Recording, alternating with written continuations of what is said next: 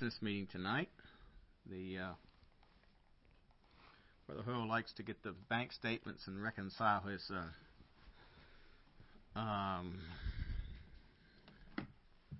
spreadsheet, so they didn't come for some reason. I take it we still have money in the bank. I know we do, but anyway. So that'll be next week. Matthew chapter 14. I'm going to read verses 22 to 33. Matthew chapter 14, verse 22. And straightway Jesus constrained. That word constrained means he compelled. The idea is almost like he kind of pushed him. Constrained his disciples to get into a ship and to go before him unto the other side while he sent the multitude away. And when he had sent the multitudes away, he went up into a mountain apart to pray. When the evening was come, he was there alone. The ship was now in the midst of the sea, tossed with the waves, for the wind was contrary. The fourth watch of the night, Jesus went unto them, walking on the sea. And when the disciples saw him walking on the sea, they were troubled, saying, It is a spirit, and they cried out for fear. But straightway Jesus spake unto them, saying, Be of good cheer, it is I, be not afraid. Peter answered him and said, Lord, if it be thou, bid me come unto thee on the water. And he said, Come. And when Peter was come down out of the ship, he walked on the water to go to Jesus. When he saw the wind boisterous, he was afraid, and beginning to sink, he cried, saying, Lord, save me. Immediately Jesus stretched forth his hand and caught him, and said unto him, O thou of little faith, wherefore didst thou doubt? And when they were come into the ship, the wind ceased. Then they that were in the ship came and worshipped him, saying, Of a truth, thou art the Son of God. And when they were gone over, they came into the land of Gennesaret.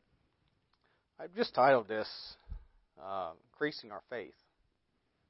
Faith. Let's have a word of prayer. Heavenly Father, we do thank you again for your love and your mercies to us. Thank you for the privilege and opportunity we have to meet together tonight, to encourage and challenge one another and to hear from the Word of God. I pray that you'd speak to our hearts, glorify yourself, and may we be drawn closer to thee, and may we have our faith increased by hearing the Word of God tonight. We thank you for it. We pray in Jesus' name. Amen. You know, I think you would agree with me that the age in which we're living, the attitude of Christianity, when I use that word, is Laodicean. That is, you know, we're rich and increased with goods, have need of nothing. At least in America. And probably, you know, I was thinking about this today, probably there's no greater danger to faith than that. In fact, that's one of the things that is the thing that Moses warned the children of Israel about. And if you look back to Deuteronomy chapter 6, he warned them about before they entered the promised land. He said, he warned them about getting into the land and having all the abundance of things and then forgetting God. Deuteronomy 6 verse 12 says, let's back up to get the context here. He talks about verse 10, And it shall be, when the Lord thy God shall have brought thee into the land, which he sware unto thy fathers, to Abraham, to Isaac, to Jacob, to give thee great and goodly cities which thou buildest not, houses full of all good things which thou fillest not, and wells digged which thou diggest not, vineyards and olive yards which thou plantest not, then thou shalt have eaten and be full. Then beware, lest thou forget the Lord, which brought thee forth out of the land of Egypt from the house of bondage. Again in chapter 8, and notice how many times the word forget is in chapter 8. Chapter 8, verse 8, it says, a land of wheat and barley, talking about the land he's going to bring them in, land of wheat and barley and vines and fig trees and pomegranates, a land of oil, olive, and honey, a land wherein thou shalt eat bread without scarceness. Thou shalt not lack anything in it. A land whose stones are iron, and out of whose hills thou mayest dig brass. When thou hast eaten and art full, then thou shalt bless the Lord thy God for the good land which he hath given thee. beware that thou forget not the Lord thy God, in not keeping his commandments, his judgments, and statutes, which I command thee this day. Lest when thou hast eaten and art full, and hast built goodly houses, and dwelt therein, when thy herds and thy flocks multiply, and thy silver and thy gold is multiplied, and all that thou hast is multiplied, then thine heart be lifted up, and thou forget the Lord thy God, which brought thee forth out of the land of Egypt from the house of bondage, who led thee through the great and terrible wilderness, wherein were fiery serpents and scorpions and drought, where there was no water, who brought thee forth water out of the rock of flint, who fed thee in the wilderness with manna, which thy fathers knew not, that they might humble thee, and they might prove thee, to do thee good at the latter end. And thou say in thine heart, my power and the might of mine hand hath got me this wealth. But thou shalt remember the Lord thy God, for it is he that giveth thee power to get wealth, that he may establish his covenant which he sware unto thy fathers, as it is this day. And it shall be, if thou do it all, forget the Lord thy God, and walk after other gods, and serve them, and worship them, I testify against you this day, that ye shall surely perish. As the nations which the Lord destroyed before your face, so shall ye perish, because you would not be obedient unto the voice of the Lord your God. And then again in chapter 28, verse 47, 28:47, it says, because thou servest not the Lord thy God with joyfulness, and with gladness of heart, and notice, for the abundance of all things. So, faith, as we understand faith is trust, it's dependence, it's doubt conquered, it's taking God at his word. And human nature being what it is, when we have everything that we need, we tend to forget where those things come from. Just like many times, children of rich people grow up and they don't value money. They don't appreciate money. Why? Because they always had it. They always had it.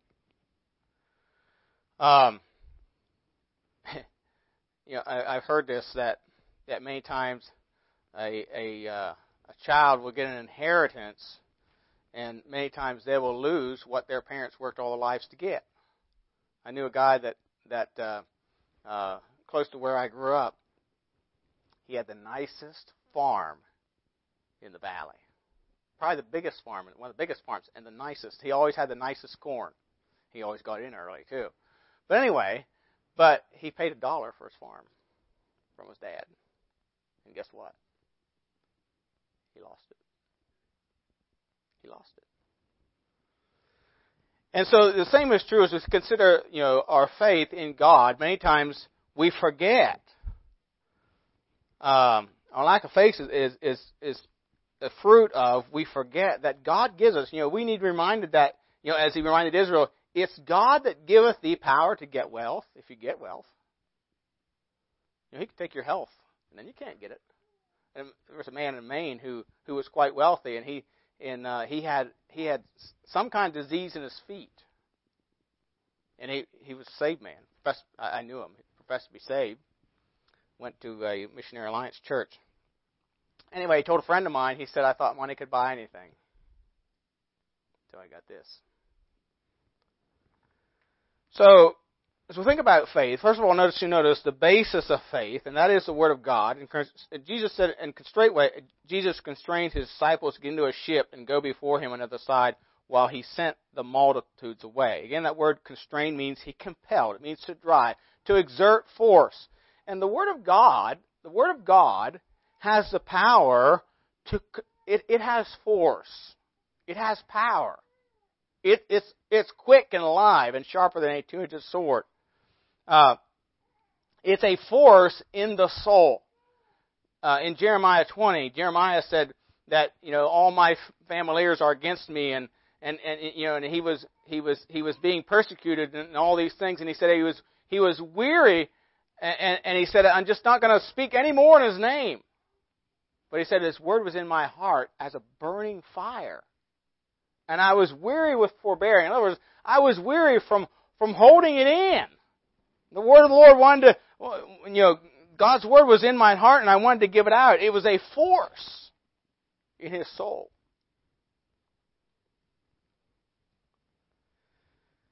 And so we need to, it's important that we spend time in the Word of God. Romans 10:17, of course, says faith cometh by hearing, and hearing by the Word of God.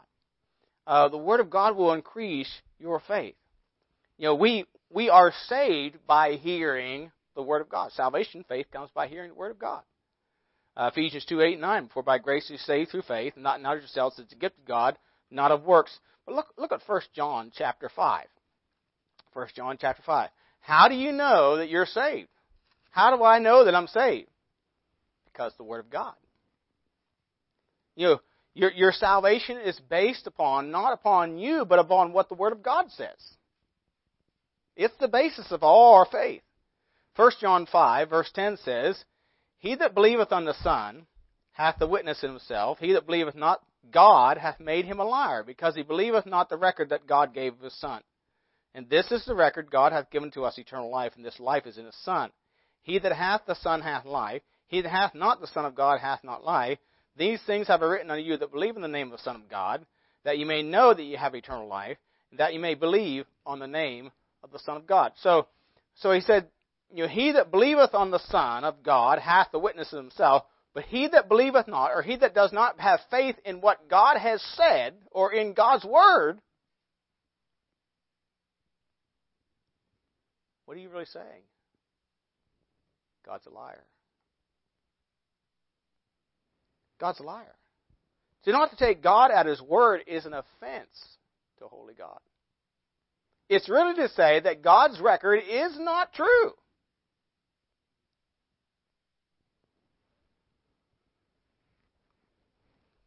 Now,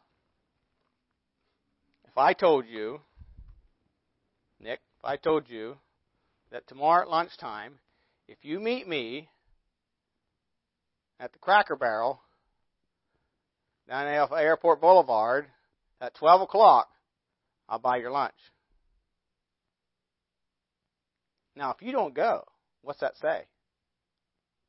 You don't believe me, right? That's good, because I'm not going either. But if I told you that, to not go would say I'm lying. See, God has said in His Word, he that believeth on the Son, in other words, puts his faith, his trust in the Son, is taking God or having faith in what God has said. To not believe what God has said is to make God a liar. This is the record. God's Word is the record. It's the standard. It's how we can know. And so to not take God at His Word is an offense to a holy and righteous God. Job had much to say about the Word of God. And in Job chapter 23, this was the man who was tried. He lost all his family. He lost his wealth. He lost his health. What else can a man lose? Well, I'm not sure what. Just his life, I guess. The only other thing left. And he wished he could die, I think. But anyway, he lost all that. But this was a man that said, in Job 23, verse 8 through 12, Behold, I go forward, but he is not there, and backward, but I cannot perceive him. On the left hand, where he doth work, but I cannot behold him. He hideth himself on the right hand, that I cannot see him. But he knoweth the way that I take. When he hath tried me, I shall come forth as gold. My foot hath held his steps. His way have I kept, and not declined. Neither have I gone back from the commandment of his lips. I have esteemed the words of his mouth more than my necessary food. So Job was saying, I'm still trusting God's Word. I still believe what God says. And I'm still trusting in it. And it was Job that also said in Job 13:15, though he slay me, yet will I trust in him. See, Job took God at His word. He believed it. He believed what he said. And so, faith is taking God at His word. Whether it's for salvation or whether it's for everyday living. We have to take God at His word.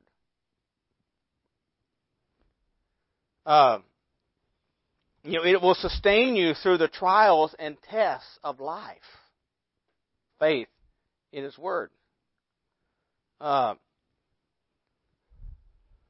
We can worry and fret through life if we want to, but we need to take God at His Word. you ever think maybe you wonder if Shadrach, Meshach, and Abednego were a little bit worried? They probably, what's going to happen to us? Well, they didn't know. They didn't know. But they took God at His word. So the basis of our faith is the Word of God. The more you read and the more you study and the more you hear the Word of God preached, the greater your faith is going to be. Greater your faith is going to be. D.L. Moody said this, there will not be another great revival until Christians get back to the study of the Word of God. Secondly, notice the trial of faith. Faith must be tried to be proven. God always tries our faith. The Bible tells us that God did tempt Abraham. That means He tried him. He tested him. And here in Matthew 14, verse 24, remember understand, the disciples are where Jesus sent them. He sent them into the ship and said to go to the other side. So, that being the case, but the ship, verse 24, is now in the midst of the sea, tossed with waves, for the wind was contrary. And the fourth watch of the night, Jesus went unto them walking on the sea. And when the disciples saw Him walking on the sea, they were troubled, saying, It is a spirit, and they cried out for fear. So they are exactly where Jesus sent them. But there's problems. There's a crisis. A life-threatening crisis. The wind was contrary. It was a bad storm. Just because you're in the will of God doesn't mean you're going to be exempt from the storms of life. God allows those to prove our faith. He allows them. That's what James 1, 2-4 is all about. Brethren, count it all joy when you fall into divers temptation, knowing that the trial in your faith worketh patience. And let patience have her perfect work, that you may be perfect and entire, one and nothing. Now, I have to admit, I don't go, yes, praise the Lord when trials come. But the old saying is, a smooth sea never made a good mariner or good seaman. Trials teach us what we cannot learn any other way. David said in Psalm 119:71, "It's good for me that I have been afflicted, that I might learn thy statutes." Job came out at the end of his trials a better man, more understanding of God. He realized who he really was in the sight of God. You see, God uses trials to refine us. Look at Malachi 3:3. Malachi 3:3. That's the last book of the Old Testament. Malachi 3:3. What everybody says is the white pages of your Bible.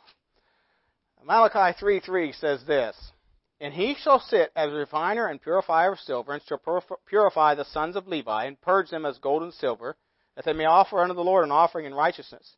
Then shall the offering of Judah and Jerusalem be pleasant unto the Lord, as in the days of old, and as in former years." Now, he's talking there about how God's going to purify and purge the sons of Levi and the children of Judah. If you read Daniel chapter 9, it talks about that the tribulation period is the purpose of that is to make an end of sins.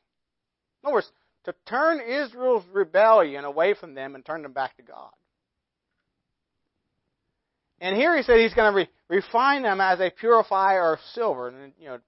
And to purify silver, a refiner will heat the silver, and melt it and heat it hotter and hotter. And as the impurities come to the top, he skims them off. He keeps skimming off the impurities until he can see his own image in it.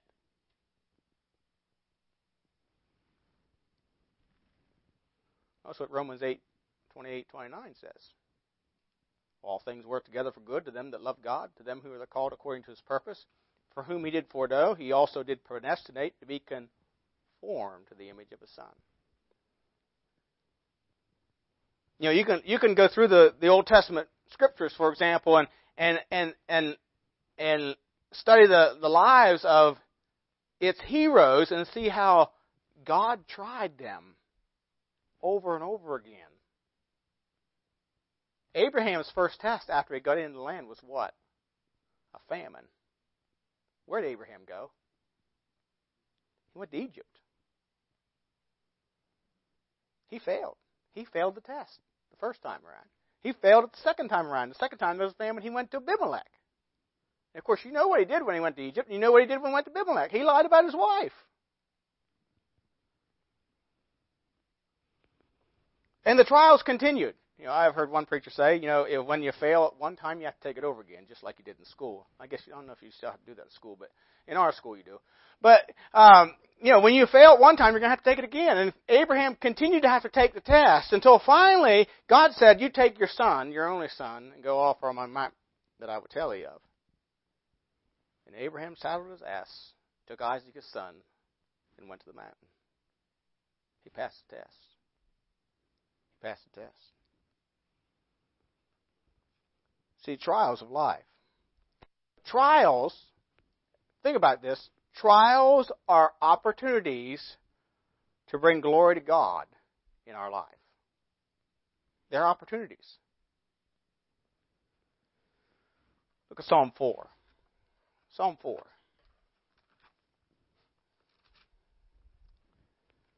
Psalm 4, verse 1. Hear me when I call, O God of my righteousness. Thou hast enlarged me when I was in distress. Now, it doesn't say thou hast enlarged me when everything was going great. No, when he was in distress, when there was a crisis in his life, he says, God enlarged him. Have mercy upon me and hear my prayer. O you sons of men, how long will you turn my glory into shame? How long will you love vanity and seek after leasing? Selah. So, the idea of here, turning the glory of God into shame is, for example, Abraham turned God's glory into shame when he went to Egypt. Instead of trusting God, staying in the land where God said this, he got to the land of Canaan, and God said, look, northward and southward and eastward and westward, and all this land, I'm going to give it to you. And then a famine comes, and he goes to Egypt. Did he glorify God in Egypt? No, he didn't. He didn't glorify God in the land of Abimelech. In fact, Abimelech rebuked him, and rightly so. He didn't bring glory to God. He brought shame. Why? Because he did not trust God in the time of distress. David, there were times in David's life when he brought reproach when he went to Achish, king of Gath.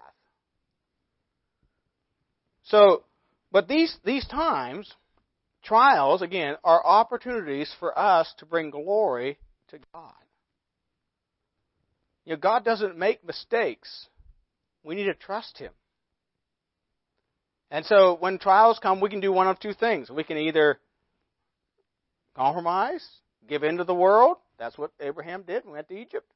Or we can trust God, cast our burden upon the Lord, and He shall sustain thee. He shall never suffer the righteous to be moved. Cast our burden on the Lord and let Him do that which only He can do.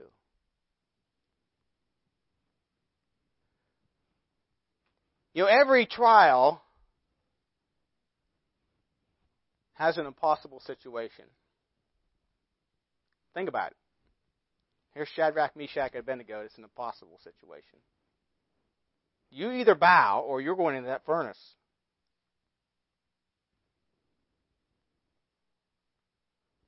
What would I have done?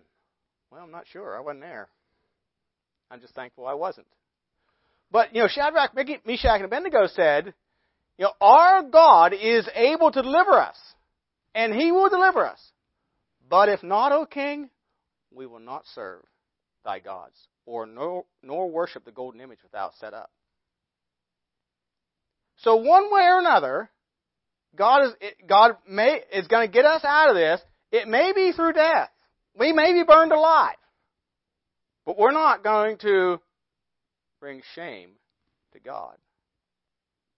What did God do? He delivered them. He delivered them. when Daniel was faced with a similar situation with the meat that's been offered to idols, and he asked the king for an alternative. And he was granted favor and given his request. And God honored his request. He looked healthier and fatter in flesh than all the rest of the wise men of Babylon after the time period. You see, trials are opportunities to bring glory to God, and we need to trust God. A.B. Simpson said this, quote, "You will never learn faith in comfortable surroundings," unquote. John Marshall said, quote, "There's a fine line between faith and foolishness. I'm not sure I can tell the difference," unquote. Because many times you put your faith in God, the world will look at it like, where did you come from? But we need to trust our God, because His Word is true. We need to take Him at His Word. And then I want you to notice the third thing, the reward of faith. In verse 33, it says, "Then they that were in the ship came and worshipped Him, saying, Of a truth, Thou art the Son of God. And they were gone over, they came unto the land of Gennesaret." So, the reward of faith is a greater understanding of who God is. Now, we read all this story, how, of course, Jesus came walking on the sea, and then Peter gets out and he walks on the water, and all that and so on. And as a fruit of all that, and them being delivered out of their trial and their storm, they realize, hey, this isn't an ordinary man. It says, then they were in the ship, came and worshipped Him. You see, they began to understand, this is God. Only God can do these things. This is God in the flesh. Only God can do something like this. Only He has the power to calm the sea. Only He has the power to make me walk on the water.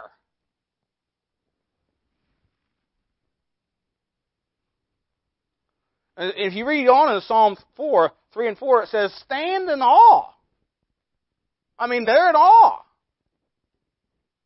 This is awesome. This is what our God can do. We need to stand in awe. And let Him do only what God can do.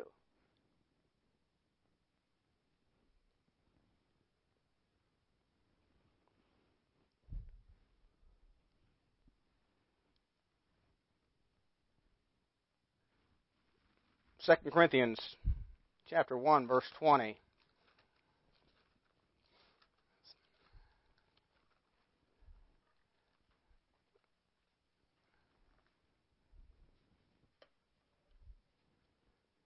Second Corinthians 1, verse 20, Paul said this.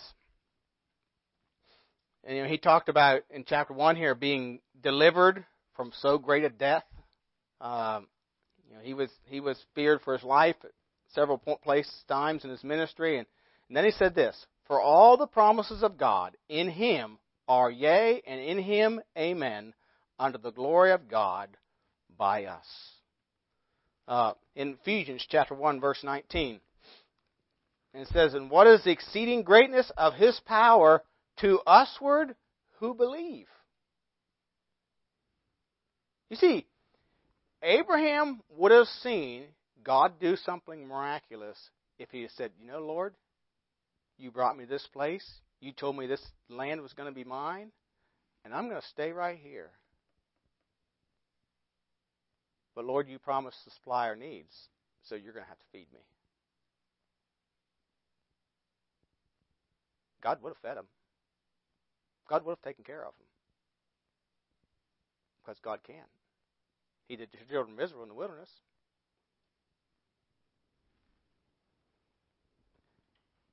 See, God told him it was His land. This was the place where He wanted them to stay, so He should have taken God at His word to stay. That's what Joshua and Caleb, they knew what God said about the land. They knew that God said, I'm going to give you the land. Go in and possess it. And when they came back, the the 12 spies came back, and the 10 brought up this evil report, and about all the giants and all. Hey, there was giants in there. There was walled cities in there. They were fortified, up to the heaven, if you will, and only it would take a miracle to conquer that place. After all, they weren't trained soldiers. But Joshua and Caleb said, God said He'd give it to us. We need to take God at His word. Take God at His word. And faith revealed that to them. So it gives us a greater revelation or understanding of who God is. It also gives us God's favor. God's favor. When we trust God, God favors us. Hebrews 11:6 says, without faith it is impossible to please Him. For he that cometh to God must believe that He is, and that He is rewarder of them that diligently seek Him. So when we trust God, it brings God's favor. You think about men in the Bible who had the favor of God. Why'd they have it? Because God has favorites? No. Because they trusted God. They believed His word and acted accordingly. Joseph, no matter where life took Joseph, no matter what crisis it took him into, he trusted God. And God brought him into favor with everybody everywhere he went. The Bible simply says, and the Lord brought him favor in the eyes of Potiphar, brought him favor in the eyes of Pharaoh. Everywhere he went, he was brought into favor. Job, the Lord spoke very highly of Job. Why? He was a man of godly character. Noah and Daniel.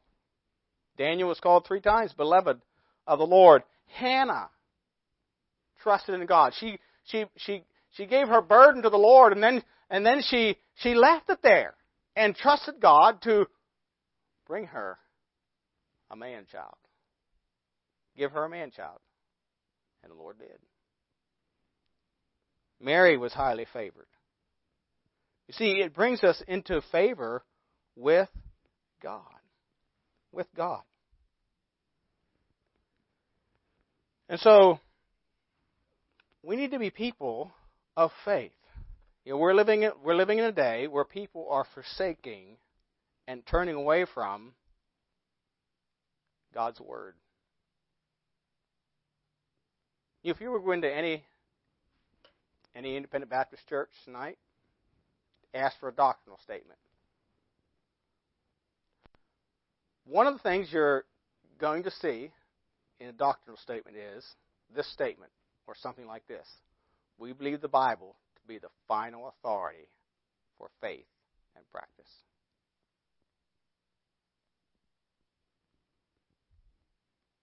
But is it?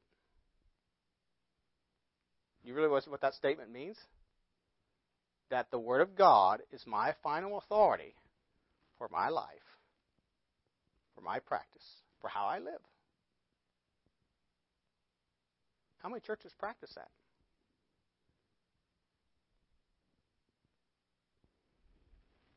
That's faith. The Bible says 3 times, the just shall live by their faith. The Christian life is a life of faith. It's to be a life of faith. Jesus said in Luke 18:8, nevertheless, when the Son of Man cometh, shall he find faith on the earth. Jesus came on the scene, and one of the first things he says to them, Elijah, when he was looking for faith, he went to the widow at Zarephath. Why? Because there wasn't widows of faith in the land of Israel. That's what he was saying. I heard a story one time about a bar that sued a church because the bar burned down. And they said the church was at fault because the church prayed for the bar to burn down. But the church said, no, they weren't at fault. And the conclusion was The owners of the bar believed in prayer, and the church didn't.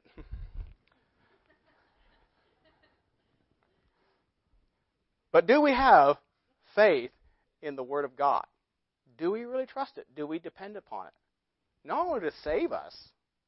The same faith that saves us gives us victory to overcome the world. 1 John 5:4 says, and this is the victory that overcometh the world, even our faith. If we're going to live a victorious Christian life, we have to have faith in God's Word, not just yesterday, not just to save my soul, but for today and for tomorrow. So might God help us to have faith in His Word and to see our faith increase as we hear and study His Word. Might we not turn away from it, but trust in it. Let's pray. Heavenly Father, we do thank you again for the time of your Word tonight. Thank you for the challenge it gives to us and the encouragement. We thank you that we have a more sure word of prophecy. And help us to take heed to it, to rest upon it, to trust it, not forsake it. So Lord, just help us. Give us victory through faith. We pray in Jesus' name.